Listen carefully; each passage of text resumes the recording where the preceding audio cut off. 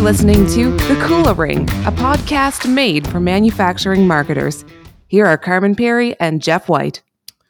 Welcome to The Kula Ring, a podcast for manufacturing marketers brought to you by Kula Partners. My name is Jeff White, and joining me today is Carman Pirie. Carman, how you doing, sir? All is well. All is well. Fantastic. Look, and excited for today's guest. That was going to be my line. No, there is no guest, folks. Yeah, it's we're just like us. finishing each other's sentences now. It's Yeah. like a married How couple long? or something. We could have had like a music accompaniment to singing just the two of us or Oh, something. Jesus. No. Dun, dun, da, da, da, dun, dun, da, da, da, da, da, or something like that. Yeah, no, the listenership just from... I'm Before sorry. this I'm sorry, podcast folks, in advance. But has look, changed. well, look. Why don't you tell them what we're doing? We have been profiling a number of the Kula team over the last few weeks and have really enjoyed hearing their perspectives on everything from page optimization to archetypes and UX and everything in between. But today we're going to be profiling some of the thinking that you've been working on for the last a while for sure, and just around the idea of how many manufacturers, especially B2B manufacturers, are very niche or niche oriented, and just kind of what that means. Yeah. I mean, this probably isn't going to be a big, excuse me, a big shock to our listeners because, of course, I mean, we bring up the niche orientation of manufacturers a lot, I think, in the podcast, and even I don't know how many times we've done the whole niche joke over the years, but it's more than twice. Yeah. But yeah, in our work here at Kula over the past number of years, as we've deepened our expertise in the B2B manufacturing space, it just really became obvious to me after a while that it was the niche orientation of the market opportunity that a given manufacturer has, or the market that they serve, that really defined so much of their marketing reality, their sales reality, the landscape, and the path forward in many ways. And so it led to a piece. I wrote a piece a little while ago, I guess, called "It's All Niches Now," which really kind of dives into this a bit further, and starts off with a bit of a odd story of me and my childhood friend coming to the realization that of how we could feed a junk food habit, but it was all required a niche strategy. So This is like the most post-design rationalization thing that you've ever, maybe it is. Childhood stories, as business lessons. Exactly. Yeah. Well, it does. I think it does help frame it up in a way that does, kind of, even though it abstracts it from marketing, it de-abstracts it. I agree. It's well worth a read, and it's linked up in the show notes below. and it does get into a fair bit of marketing-related detail as well. It's not all about my childhood, I assure you. Absolutely. So why don't we just get into a bit of why we've really begun to see and learn and apply this about why niche orientation matters. Like, why is this important for manufacturers? Yeah, I mean, just think about the impact. So as an example, one of our clients addresses the premium pet food category. They basically serve premium pet food manufacturers. It's one of their core target verticals. So when I say niche orientation, I mean that's niche orientation. We're talking about 100 and some odd, short of 200 kind of target accounts in their universe. So it can be totally known. So you imagine, what does that mean? Well, that changes how you think about awareness, what it means to have a known brand? Mm. Are you a household name, or are you known within 200 accounts? As Or an even a example? subset of those 200 accounts. Yeah, so going even further, as you think about it, I mean, it really changes everything about how you qualify leads, how you think about leads, how you handle them, and so, for instance, BANT qualification has no place in this. I mean, they know they sell packaging to premium pet food manufacturers. They know that every premium pet food manufacturer needs packaging. So, Whether or not they need it right now, right, and and from whom. they all have budget for packaging. I Yep. mean, at some level, that the money isn't a question. Yeah. Not to say there isn't price competitiveness and things of that nature. So, budget, authority, need, and timeline. Not to say these aren't important considerations in helping shape the sale, but it certainly, if somebody doesn't have budget in the next 12 months, should they be ignored? Well, no, you'd be ignoring 1/200th of your potential possible market. and knowing how long sales cycles can be in B2B manufacturing, and how many people need to be a part of that, or that buying committee. It really is the case that you can identify this market of accounts and then be working on people at different levels at the same time. Yeah. So I guess, first things first, I want people to understand that um, uh, the niche orientation of B2B manufacturing um, has a dramatic and pervasive impact on the marketing and sales function, and it really tweaks and changes a good part of how you market and sell, and kind of the tools in some ways that you have at your disposal, or at least how you wield them. Yeah. And so if we kind of can start there, at least, I think it's helpful. Absolutely. So why don't we get into it? Let's take our listeners through the model, and it's easy to visualize, but we'll ensure that we have a graphical representation of it in the transcript below. Yeah, we say it's easy to visualize. That's because we've seen it. So I don't know if I'll do a good job of explaining this or not. So I'll try. You want me to try to explain the visual part of it, and you can explain what it means? I don't know. I'll take a stab at both, All right. maybe. So, folks, so we've worked on this over the past number of years. A bit of a model that we've created to kind of shape up this landscape a bit, and we call it the Niche Navigator. And so it is basically a square matrix grid, so a 9-box square that really has low, medium, high on the vertical axis, and low, medium, high on the horizontal. So the box in the top right is high, high, and the box in the bottom left is low, low. I can see it. All right. Yeah. So let's talk about what's on each axis. So on the vertical axis, we have market niche orientation, and on the bottom we have account-based revenue competency. So what the Niche Navigator really seeks to assess is, where does an organization kind of sit, if you will? Where does a manufacturer sit at the intersection of their niche orientation, of their market growth opportunity, and the extent to which they have fostered account-based revenue competencies within their marketing, sales, and service organizations. And depending on that combination of factors, we found some really interesting patterns in terms of the strategies that work, the challenges that are encountered, and the opportunities that are in front of manufacturers, depending upon where they fall in the grid. There are a surprising number of patterns, and we've now assessed. We have a supporting diagnostic questionnaire that helps plot people on the model, or plot manufacturers on the model. And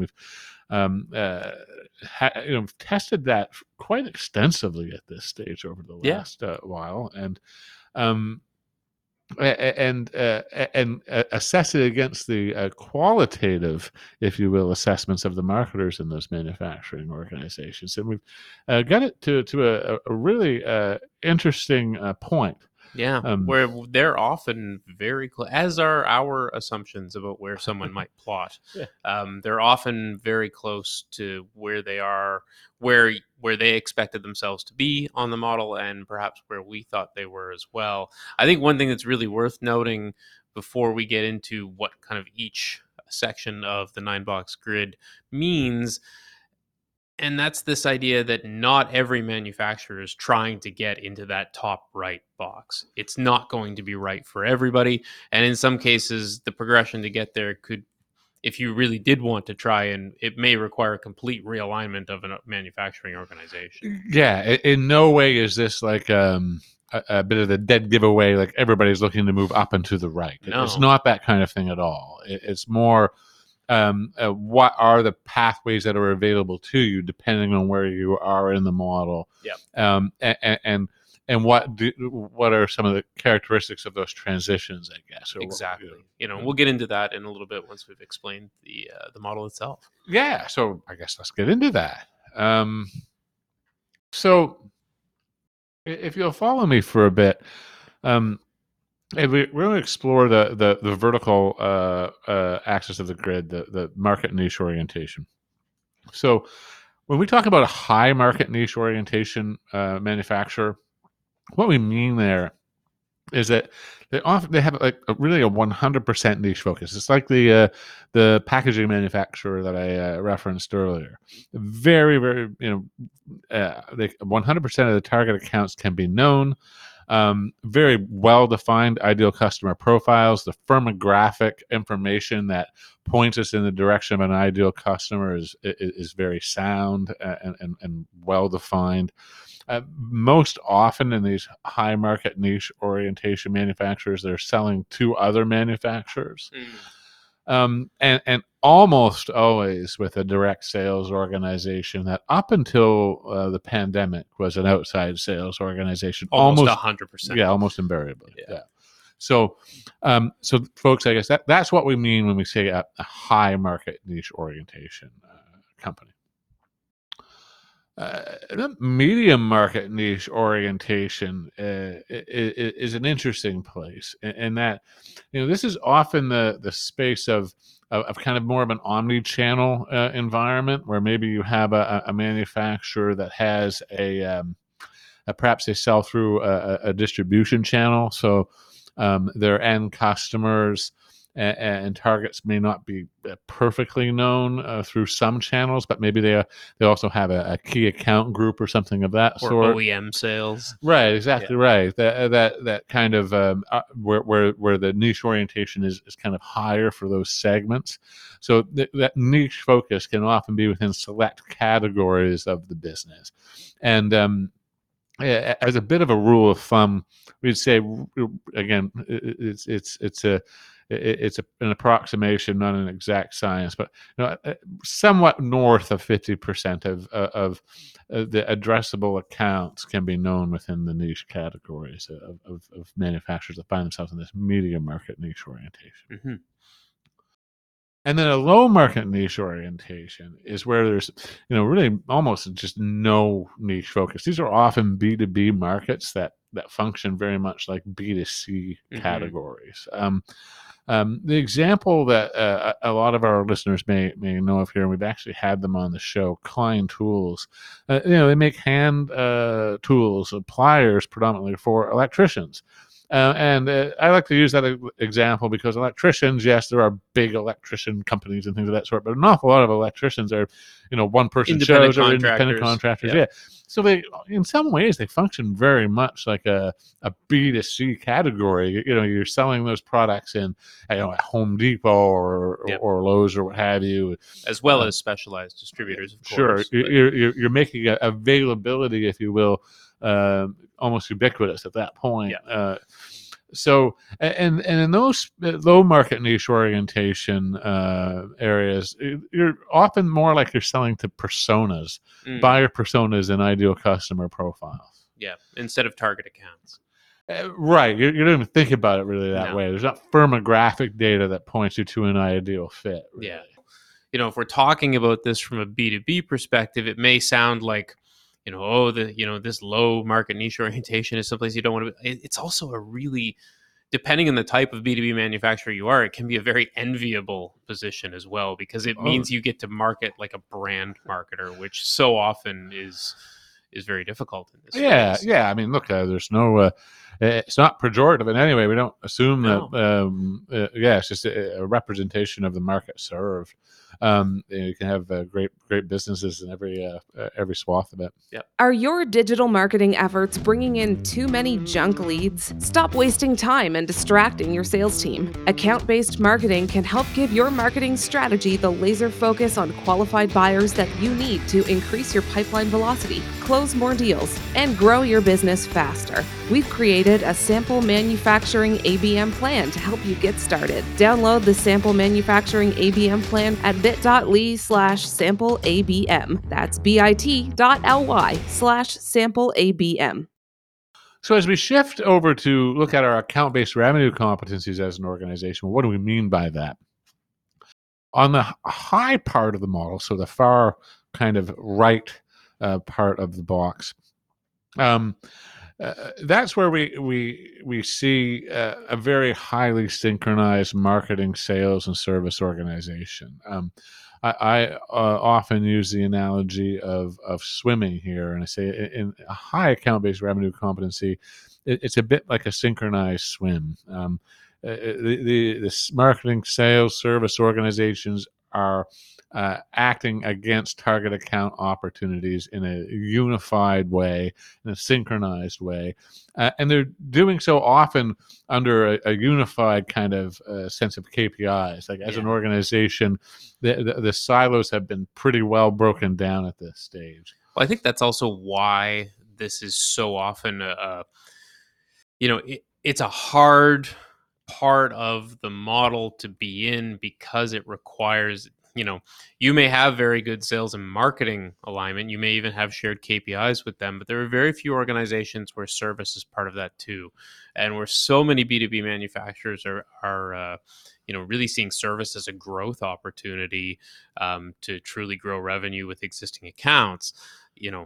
Having service and marketing and sales all aligned and working on the same things at the same time is a very, it's a very advanced place to be. Yeah, it can seem like a hard destination to get to for a lot of folks, there's no question. And of course, the tech stack that kind of is required to power that gets to be fairly extensive. So you're moving well beyond the notion of just kind of CRMs and marketing automation. At this stage, you're probably leveraging account-based advertising technology, intent data platforms, tight integrations between those, et cetera. Yeah, exactly. And this, for organizations with that high account-based revenue competency, that account-based revenue focus extends into their digital presence and their demand gen. It's like you'll even notice on the websites for firms that are there. They wouldn't have a general category at the top of the page like industries or what have you. It gets much more focused than that often. It's so that helps give people, I think, a bit of a sense of it. In the medium account-based revenue competency, sticking with our swimming analogy, this is where we have more like a medley relay, if you will. We have well-aligned marketing, sales, and service organizations. There's clear accountabilities. Everybody knows what each other is supposed to do and when they're supposed to do it, and there's clear handoffs. But it is that handoff, a bit more of a handing off of a baton. Interesting to be in that medium swath of the grid. Certainly need to have an established MarTech foundation, solid CRM, marketing automation game at that stage for sure. And the digital presence in demand gen ought to be reasonably well aligned with target niches at this stage. And we often find that kind of the account focus even kind of almost starts at the sales level, of course, most often.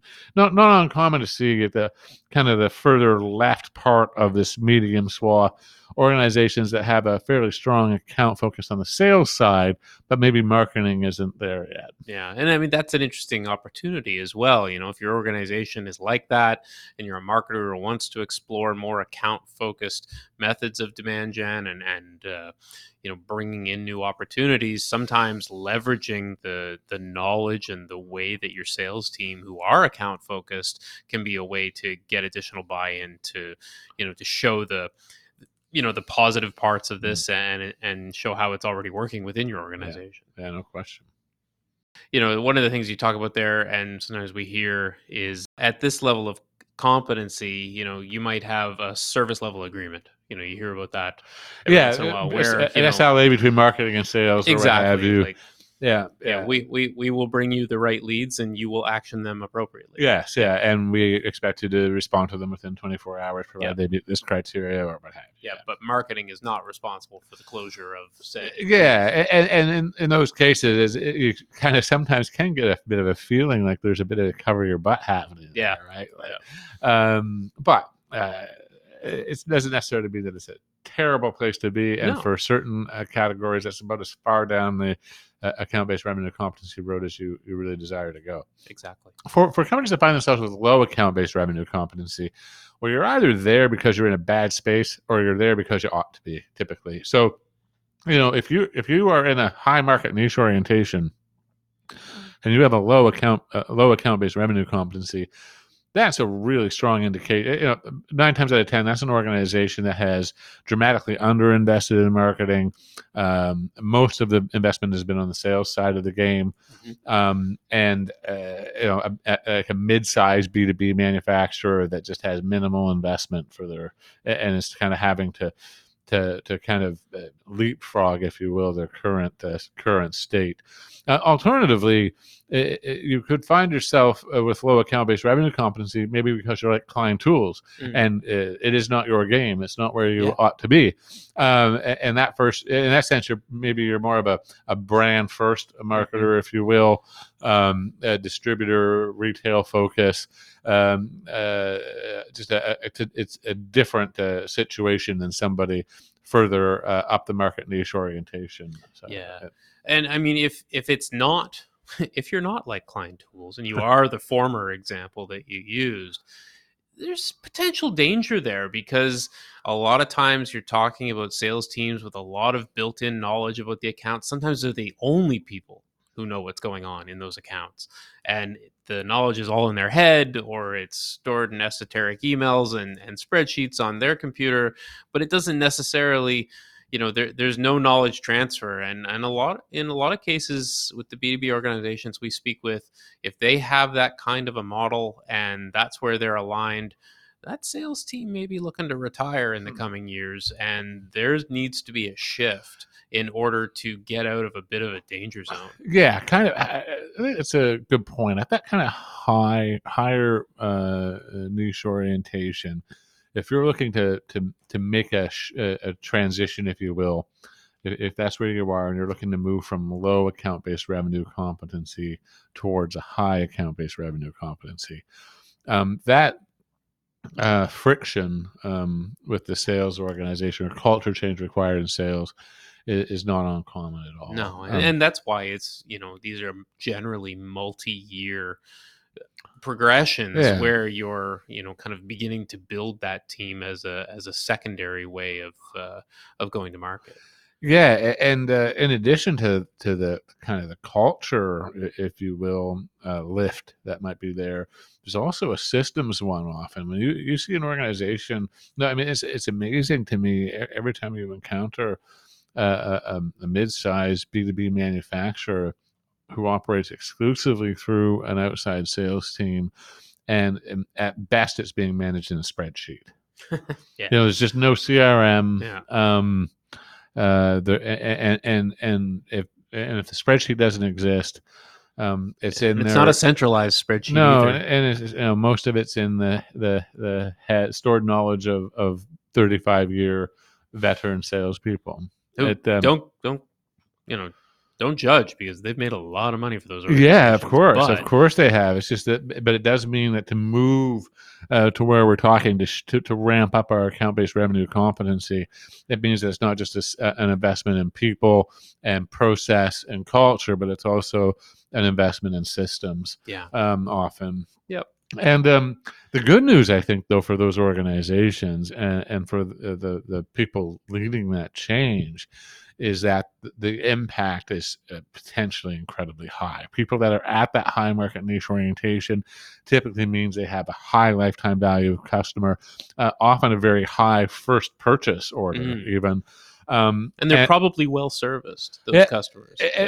And there's big cross-sell opportunities within those accounts. So, so you can, if you're starting down that path, the good news is, even with the longer sales cycles that typically are associated with a higher market niche orientation, the payoff can be pretty, when it does happen, it gets to be pretty big pretty fast, which is a nice reward. Well, let's talk a bit about that. We've got about 5 or so minutes left. Let's talk about what some of the progressions might look like. From where people are starting out to where we might see them going, and what would be required of them to get there. Yeah, well, like we just said about that kind of transition on the high side. So if we look at more like the medium, people that are more in the medium swath of the grid in this orientation, what do we see there? Well, it often starts with a bit more of bringing more of a conversion focus to their digital presence, and also bringing in more lead handling sophistication, if you will, and integrating, beginning to integrate that account focus into their existing demand gen programs. Yeah. So, making sure the content is aligned with those strategies, right, creating it in tandem with the sales team. So it's not going to be one-to-one account-focused content, of course, but you may well be the place where you start to build out some of your vertical-focused content. Or maybe you build out some content just for your distributors to market exclusively to them. So you can kind of bring an account focus in a couple of different ways without having to get super specific, I guess. And there's often in the medium market niche orientation a real strong opportunity as you move left to right to really bring more focus to a media spend, be that getting some of the junk out of say a paid search strategy, or account-based display versus, say, Google display. Yeah, the savings on media alone can often pay for these programs if you're spending a lot on display and AdWords and everything else. Yeah, you can really do it almost as a cost neutral proposition, and then obviously it's not impact neutral. So, well, no, the impact is going to be outsized. Yeah, exactly. So, then I guess in that lower tier, there may be times when you're not trying to move. As an example, sticking with Klein Tools, I remember in talking to the VP there, he really looked up to a lot of what Harley Davidson did as a leading consumer brand marketing organization. So, and probably one of the only pliers companies who people have actually gotten married under their logo, gotten tattoos. So we saw some parallel. And I think you can drive between the two factories in about an hour or so, or the two headquarters too. So there's I think some connection or admiration there. But it was somebody like that isn't looking to necessarily move left to right at all. But for those that are, it would be it's often really just the emphasis here is about on being found. For those brands that are not of the scale of Klein, I think of a recent guest we had on the show, C-Therm. They make thermal instrumentation to test thermal conductivity. You might think that's pretty niche. It does sound like a niche product, but it's a wide range of applications, many of which they can't kind of foresee in advance.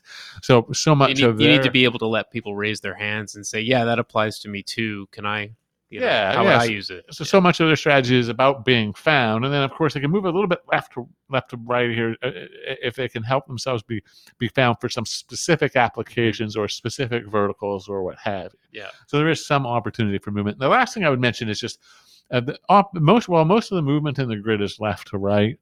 There is an opportunity for some vertical shift as well, which is basically what's happening there is as organizations begin to go to market in a more account-focused way. This is kind of I call this kind of like the Tootsie Roll moment, right?